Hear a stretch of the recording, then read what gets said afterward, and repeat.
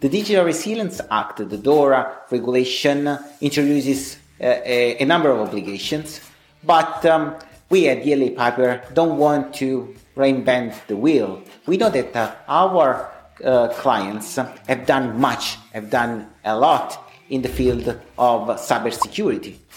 And adding just a further layer of compliance would just make the company inefficient, would add costs, and it would not make their business better protected. So the step one of a DORA compliance program is to understand what has been already done.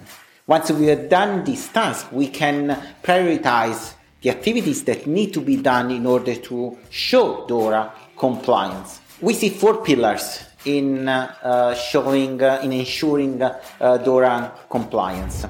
The pillar number 1, risk management and assessment. The number 2 pillar is policy development and implementation. The pillar number 3 is incident response and reporting. Pillar number 4 is ICT third-party management.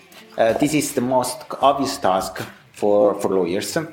We need to review the contracts with third-party suppliers and make sure that the requirements provided by DORA are reflected into them. So it's a question of amending these contracts and negotiating the new terms.